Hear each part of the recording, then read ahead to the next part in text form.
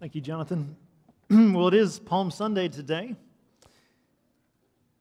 a day in which we see a pattern of three words resembling this week, this Holy Week. This, for now hundreds and hundreds of years, Christians all across the world have celebrated Palm Sunday. The plot twist of Palm Sunday and this Holy Week resembles very much what we see in the book of Jonah, chapter 1. Three words and I'm so happy to have our elementary students joining us today. So we're grateful that you are here. And there's going to be three words to help us remember both a rhythm for this week and for the book of Jonah, chapter 1. So boys and girls, would you participate with me? And big boys and girls, would you join me as well? The first word is word. Very good. So the first word is word. This captures the first two verses and also what today is as Palm Sunday. Palm Sunday is a day in which the scriptures, the prophecy, literally prophecy, things written down by prophets of what will come to pass. Zechariah 9:9 today is fulfilled in Jerusalem as the long-awaited king. O you daughter of Zion, O you daughter of Jerusalem, behold, behold, your king is coming to you, righteous and having salvation is he, humble and mounted on a donkey, on a colt, the foal of a donkey. So in Jerusalem, when Jesus came on this Palm Sunday, as we celebrate it, Jesus comes into Jerusalem, and the crowds, they've seen the signs that Jesus had done, fulfilling the fullness of the demands of the Scriptures. He's miraculously healed people, but these miracles themselves are signs that point out who He is. He is the promised King. He is the snake crusher who's come to make all things right. He is the one that John the Baptist would look at and say, behold, the one who takes away the sin of the world. He comes now to Jerusalem, and the people lay their coats before this little colt carrying the king. They would go and cut down palm branches representing victory and lay them on the ground before him. So we have this clear fulfillment of the Word of God. In the book of Jonah, the first two verses, God, who is righteous and holy, has given His Word. A word of judgment that's going to befall upon the Ninevites, the capital city of the Assyrians, that have long battled and waged war with Jerusalem and Israel. A word is given. Judgment will fall upon you. The prophet of God in Jonah, he will reject this word. So our second word is wailing. Can you say that? Wailing. Very good. Wailing. Not like harpooning whales. That's probably not even appropriate to say. But not wailing, but like wailing out against something, rebelling against something. So right away in verse 3, the plot shift hits in the book of Jonah. And heartache is going to come to Jonah and the sailors, the mariners, because of the wailing that happens when people reject the Word of God and choose their will rather than the perfect will of God for them. That's what we see this week of Holy Week. We begin with a clear fulfillment of the Word of God on Palm Sunday, and then as we move on through the week, we see at the Lord's Supper that takes place, Jesus takes the Passover meal and He reinstitutes it. And by the way, you probably saw, if you're a believer, if you've turned from sin and placed your faith and trust in Christ, today, the last Sunday of the month, it's Family Sunday, but it's also the day in which we observe the Lord's Supper. So if you didn't get one of those, we'll have a server to be able to pass those out in a little bit at the end of our service. So do be aware of that. But after the Lord's Supper, we see Judas leaves and sets his heart already. Satan enters into him. He sets his heart to betray Jesus, to hand Him over. We see Good Friday comes in the wailing of the Son of God upon the cross, who became sin for us, the righteous one. And the Father would be pleased to crush Him. Wailing. And yet, as what we see in our text today in Jonah in verse 16, the mariners, these pagan sinners, would become worshipers of the Lord God. And so too we see next week on Resurrection Sunday, the King has risen, and we worship Him in spirit and in truth.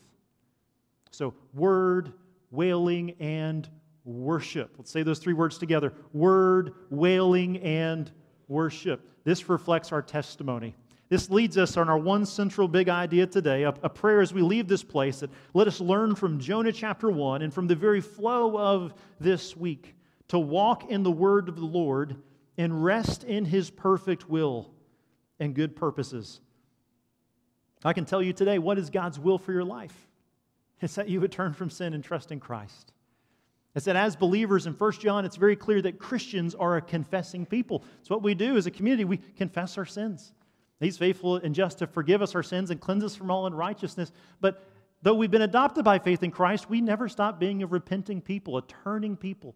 Not being resaved, but cleansed before the Lord. Our fellowship with God. We have fellowship with the Lord and fellowship with the Father. And that fellowship is made complete in Christ, John tells us. So you have fellowship with the Lord, believer. And God's will for your life is that you would walk in the commands that He gives. That's what we're calling here God's perfect will for your life. His perfect will is to obey and abide in Christ, to make disciples, to turn from sin always and to trust His way. For kids to honor and obey your parents, to abide and choose the straight way of the Lord, the way of the Word of God. But what we see in our text, in the book of Jonah, and really in history and in our lives, is that when we kick against the Word of God, when we choose our way, when we don't walk by His Word, we will wail as we kick against the goads. We see this in verses 1 through 6 and verses 11 through 15. When we don't walk by His Word, we will wail as we kick against the goads. Now, Proverbs 15:10 tells us there is severe discipline for those who forsake the way. God disciplines those that He loves. And I want you to write down a reference. We're not going to read it, but I want you to write down Acts chapter 26, verse 14, because that's what I'm playing off here with this quotation of kick against the goads. Now, I would ask you what a goad is, and some of you that don't know would probably be ashamed to raise it. But I want to encourage you, I did not know what a goad was. I was not entirely sure. I thought maybe I knew, so I looked it up. If you're like me and you weren't quite sure what a goad is, that is a goad. That's actually not an ox goad, that's an elephant goad, because there's no open source Google images, apparently, of an ox goad. So if you have an ox goad, take a picture, post that on Google, help a preacher out when they come to Jonah chapter 1, okay? But that's an elephant goad, which I presume is the same idea. It is the same idea, it's just a little bit bigger. Now, we use that word goading still. So a parent, you might think when you're trying to get your little kid ready and they keep forgetting their shoes, you're kind of goading them along. The idea is you have a direction that you want them to go, and so you're having to goad them. This way, this way, this way. And kids, you're probably thinking when you are somewhere for longer than you want to be, and your mom or your dad is talking for way too long, and you're trying to goad them to get out of there. Come on, let's go. Do you want me to wait in the car, or what would you prefer here? You're trying to goad them and lead them.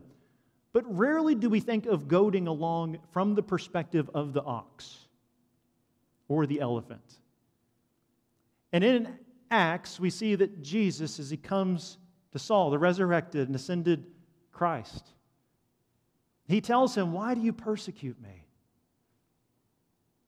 Because he's seen who the Scriptures, he's seen who Jesus is, he's seen that it's about Jesus, but he doesn't get it. His eyes are still blinded, and the Lord blinds him and brings him into this stumbling. He tells, how long will you kick against the goads of Christ, of the Word, of the perfect will of God?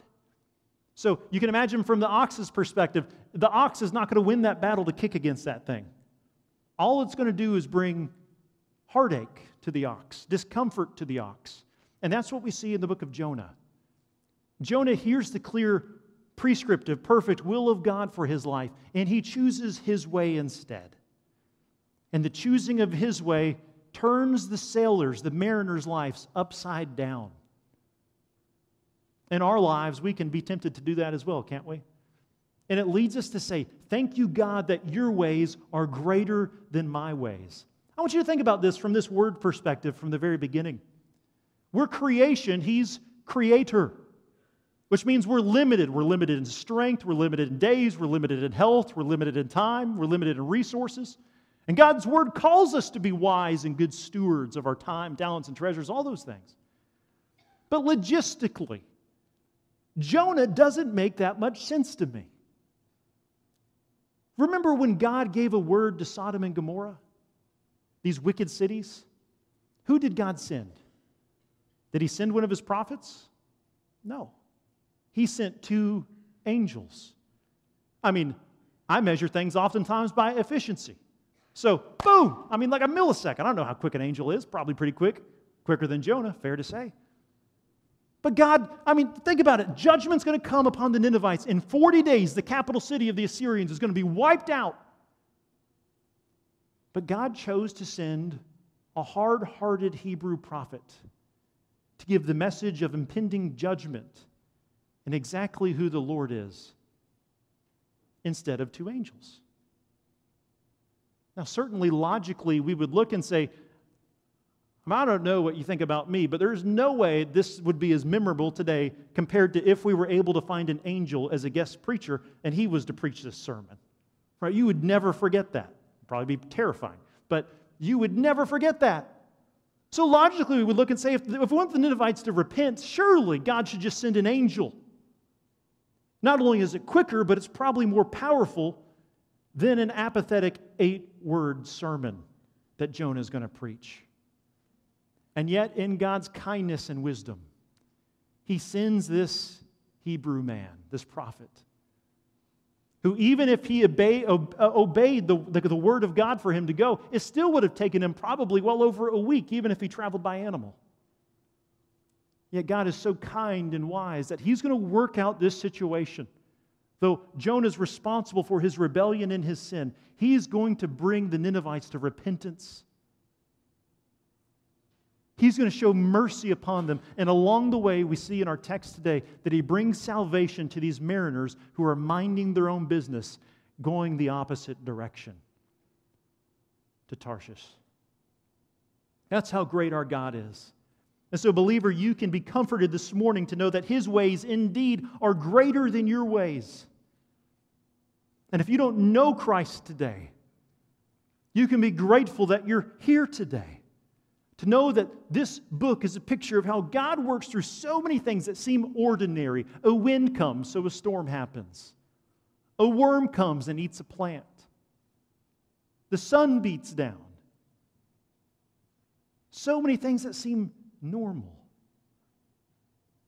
And yet God is behind all of it, accomplishing His good purposes.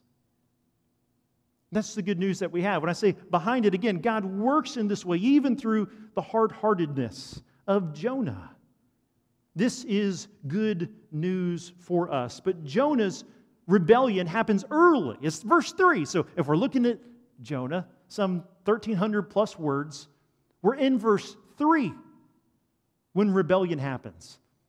So I asked, one of the things that makes film so powerful is the music score behind the film. You could take your favorite film, and if there was no music score behind it, it would be uncomfortable. It'd be boring. You think, this isn't the same movie that I loved? And so I asked our own maestro, our own Dr. Grabowski, I said, can you give me an example of a song that really starts off, just boom, gets right into the drama. And then eventually, at some point, it shifts to peace really quickly. And he told me, he gave me the mindset. He said, often the moods that most conductors do, they really want to lean in and draw out their mood shifts. And they like to build up the drama till this, boom, big climactic scene. And he gave me a song. And you can write it down. I want you to listen to it on your way home. You can pull it up on YouTube on your way home. Not now, but you can pull it up. And it's Muskogee's Night on Bald Mountain.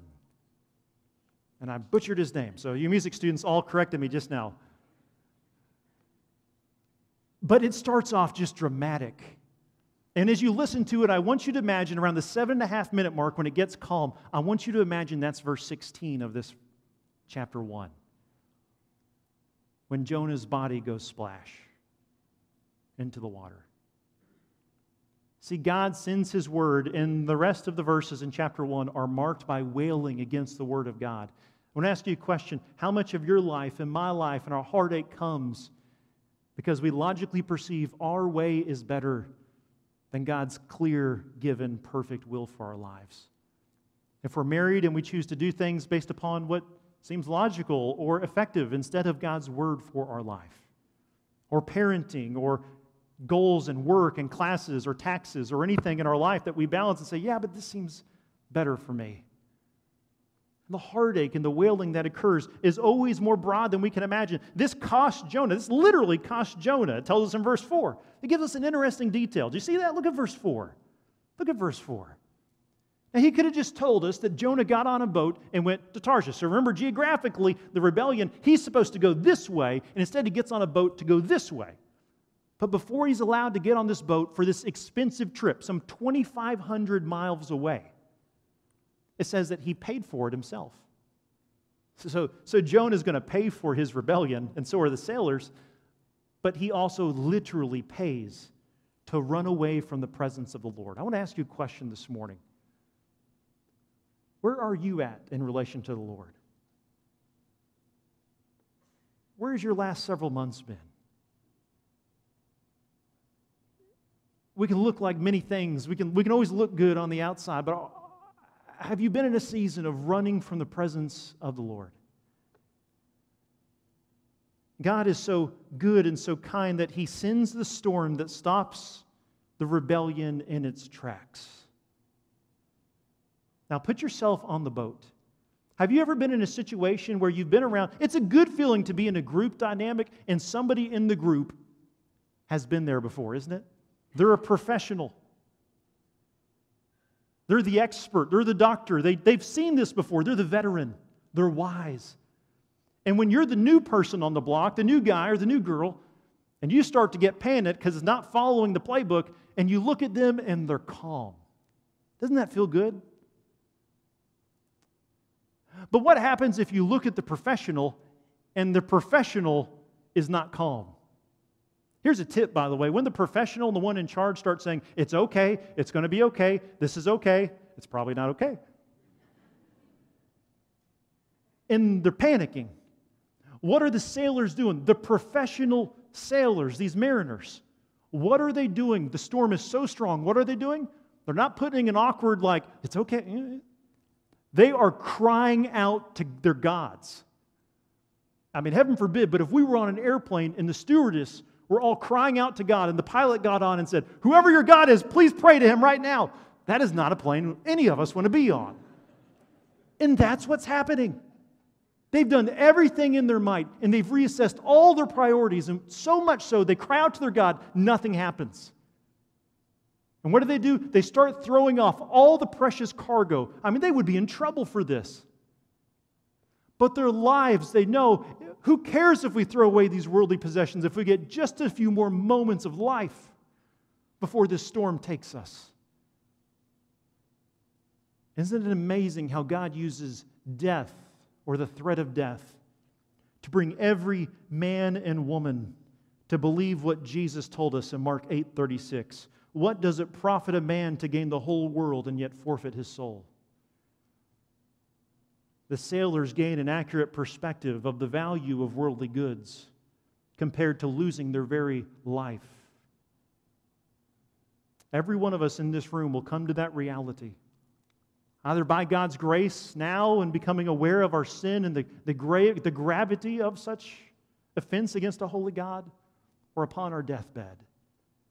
Everything is aligned for the creation when they prepare to meet their Creator. The sailors nor Jonah have rest apart from Yahweh. You see what the sailors did?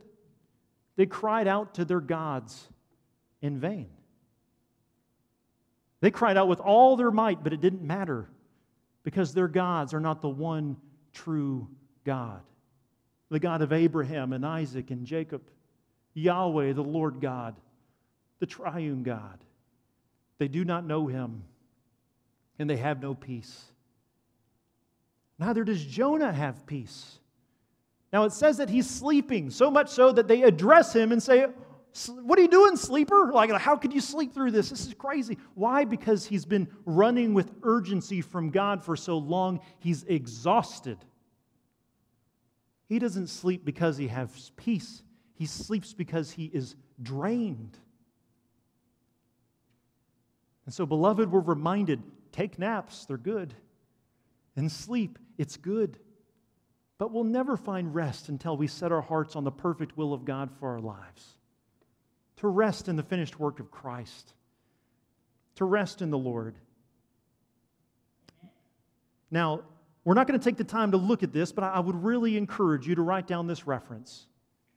Write down Matthew chapter 8, verse 23 through 27. Matthew chapter 8, verse 23 through 27. You won't regret it.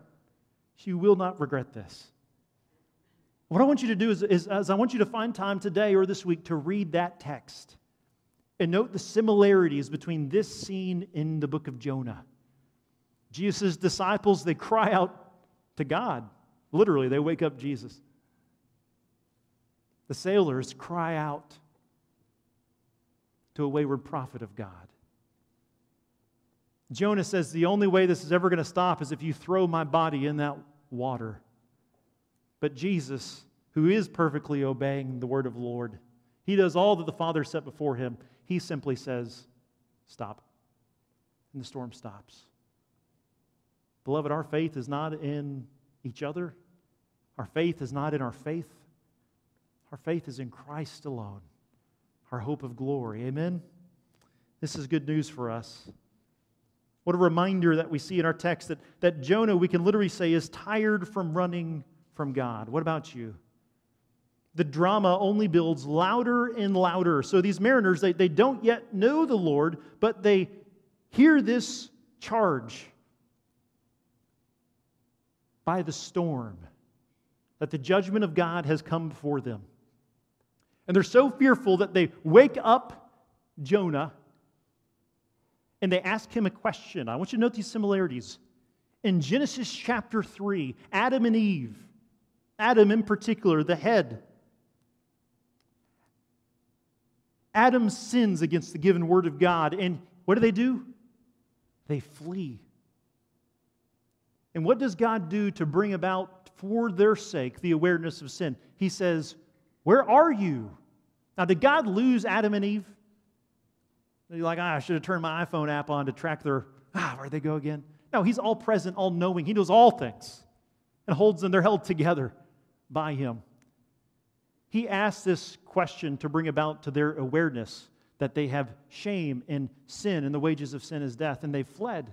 We see Adam and Eve's relationship, this first marriage, is brought with shaming and rejection. We see their kids murder each other. Cain killing Abel. God uses a question to bring about a confession of their sin and their whereabouts. How does God do it with Jonah? He gives the word, Jonah flees, God sends a storm and uses the pagan mariners, their pagan sailors, to ask Jonah, what's going on? Who are you? And what does he confess? Look in verse 10. He confesses his sin.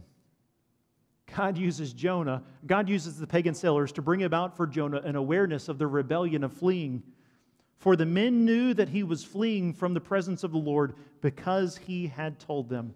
Never underestimate how God works in life with different literal physical moves to new places, life stages and changes and health, to bring about people to come to a realization of where they are before the Lord, and to bring new beginnings and life to those that will confess Him and draw back near to Him.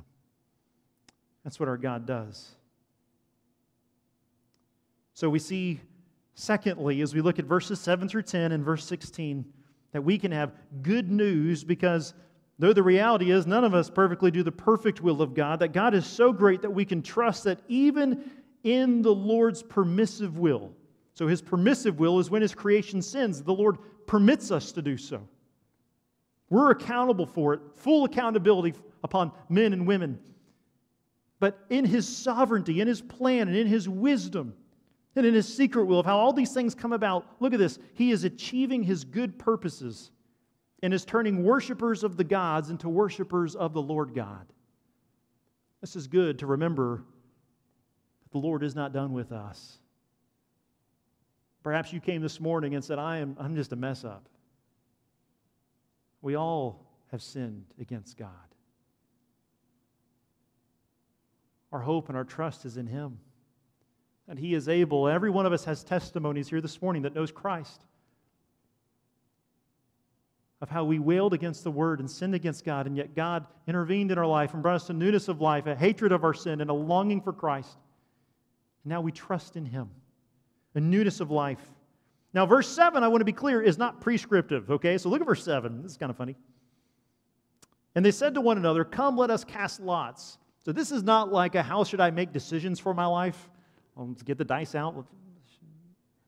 It's not what this is saying. I think this is just one more element of how God, who is sovereign over the winds and the worm and the whale, is sovereign even over the pagans' desperate dice cast. And it points to Jonah being the very reason that they're terrified. Now, in 1 Kings 18, you can add this to your homework list. This will be on the final, so make sure you get to this. In 1 Kings chapter 18, we read about the false god Baal and his 450 prophets, sadly, in Israel. And they go up on Mount Carmel. You might say Mount Caramel. Caramel, Carmel? Caramel, Carmel? That was like a groan. That was like a pain laugh. I should not have carried that over into this service. I am grieved by that. That's enough. It's enough from you. Okay. So in 1 Kings 18, we see that they go up on the mountain and they make these sacrifices. And what do the pagans do? These pagan priests to the false god, to this demon Baal, they call down, they build this altar, and they cry out. They actually start mutilating themselves to get the false god's attention. Elijah, he mocks them, right? Hey, maybe he's in the restroom. He didn't hear you. And then, what does Elijah do? He simply prays to the Lord God. And the Lord brings down fire and consumes the altar and licks up the water around it. That's kind of like what we see here, isn't it? These pagan mariners cry out to their gods with all their might, and they row with all their might, and it does nothing. And the wayward prophet Jonah says exactly what needs to be done. And it's done. His foolishness becomes their crisis. But God uses their literal crisis to become a crisis of faith and to deliver them from His just wrath. Never underestimate, believer, even in a season of waywardness, how God can still use it if you will just but look up and cry out to Him and speak about who He is in the circumstances and with the people you find yourself around.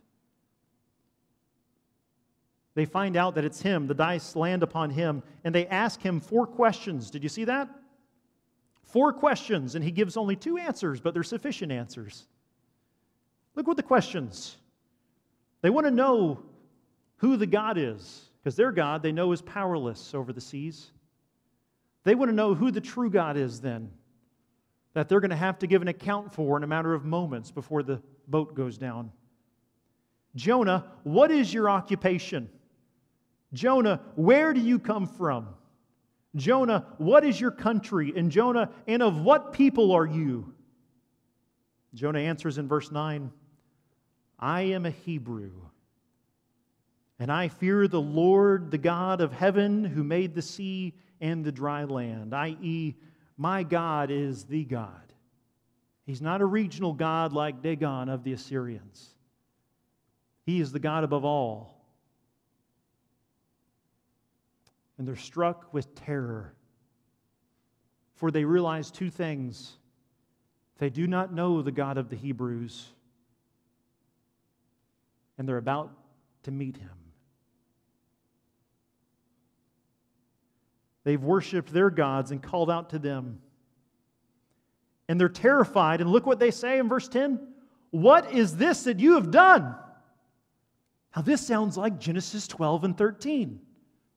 In Genesis 12 and chapter 13, Abraham is going through Egypt, and his wife Sarah is there, and he's terrified of what they might do to him and them because she's so beautiful. And so Pharaoh comes and asks about her, and he's like, oh, it's my sister. And then what does God do? God's like, no, that's your wife.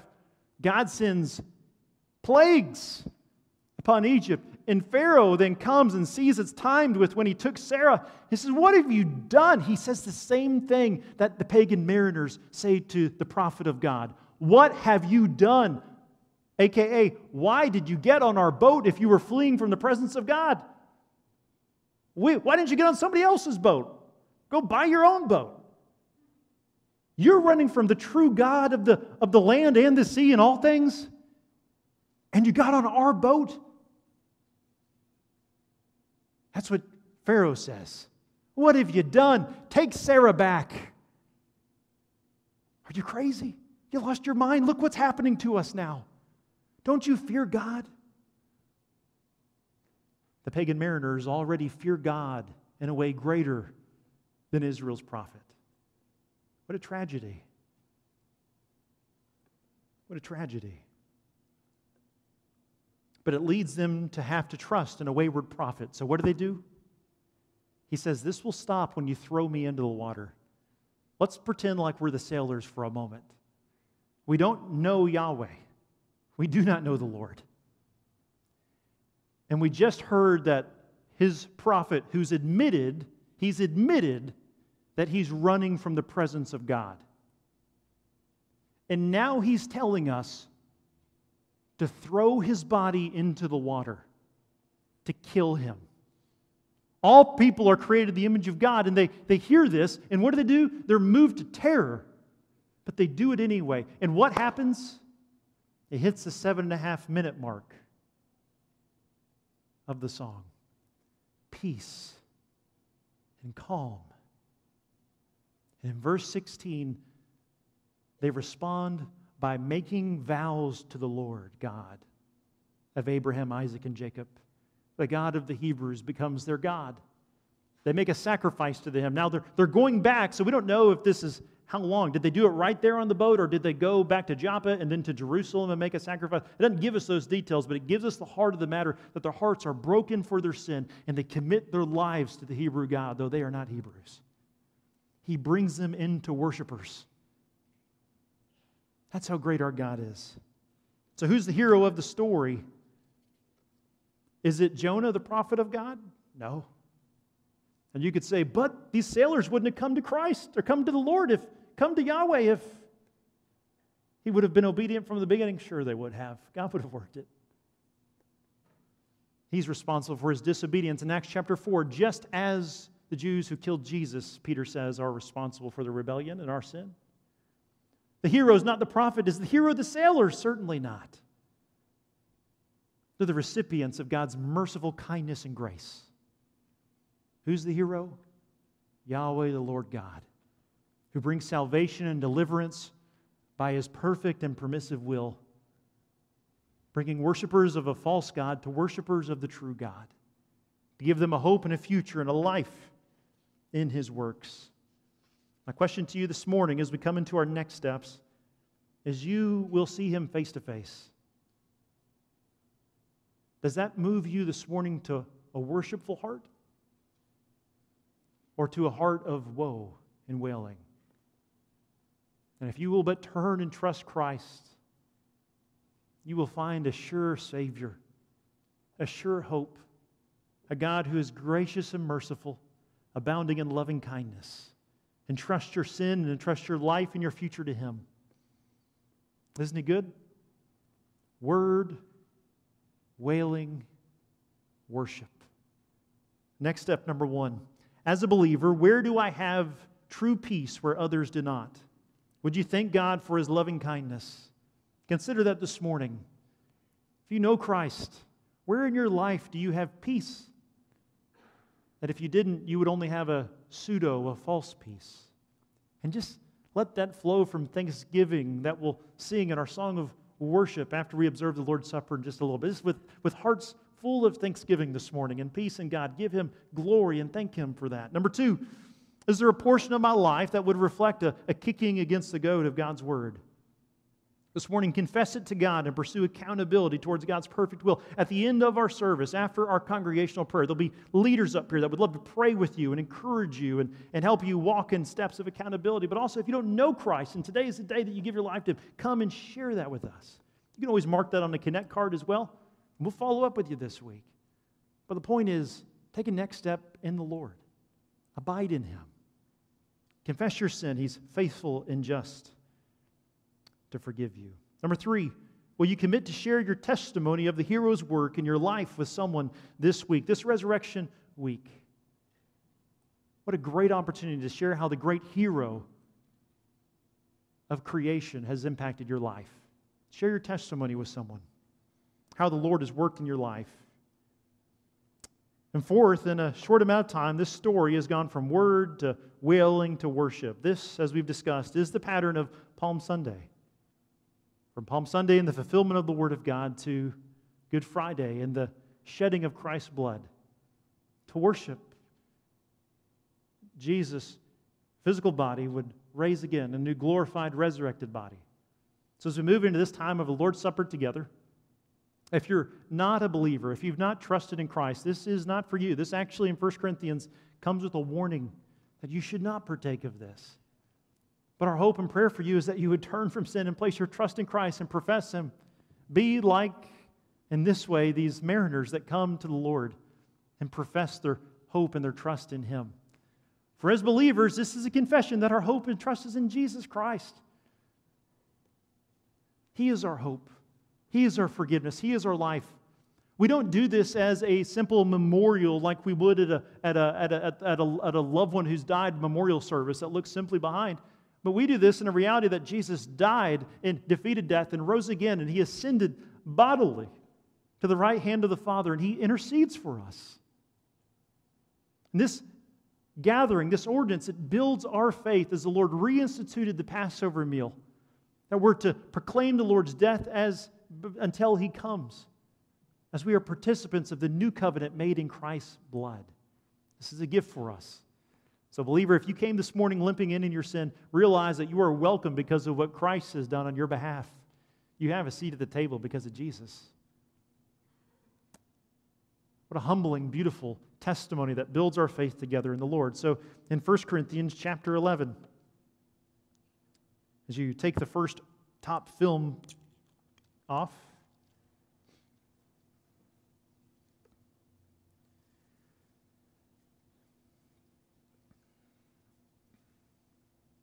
as believers, we look forward to a day when we will eat and drink with Him forever. We rejoice that He has paid the cost of our wailing, that the Father would be pleased to look upon and to crush Jesus for us. Paul says in 1 Corinthians chapter 11 to the church, "For I received from the Lord what I also delivered to you, that the Lord Jesus, in the night when He was betrayed, He took bread. And when He had given thanks, He broke it and said, 'This is my body which is for you. Do this in remembrance of me.'" Let's partake.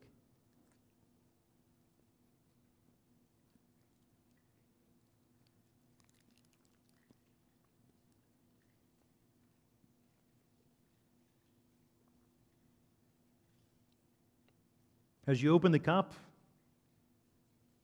without the shedding of blood, there is no forgiveness of sins.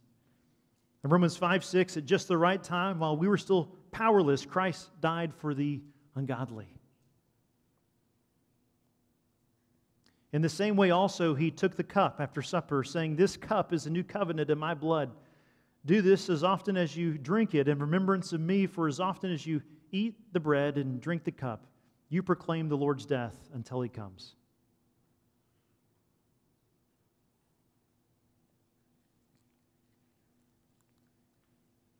Let's pray before we respond in song. Lord, You are our rock and our Redeemer.